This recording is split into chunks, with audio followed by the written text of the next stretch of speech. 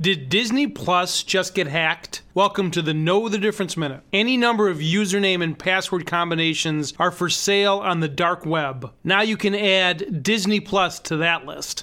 The streaming site is less than a week old, but user information is already for sale according to a tech site ZDNet, who reports username and password combinations going for $3 each. Disney denies this breach, but some customers can't access accounts after someone used stolen information to access their account and change their password. Most of the time, this is part of a larger hack of all of someone's passwords that go up for sale on the dark web. Security experts suggest using a password manager rather than storing passwords in Google Chrome like most people do. If Chrome gets hacked, they've got your stuff. They also urge people to start using multi-factor authentication. It's an extra step, but it is worth it. I'm Dave Spano from Annex Wealth Management, and that's your Know the Difference Minute.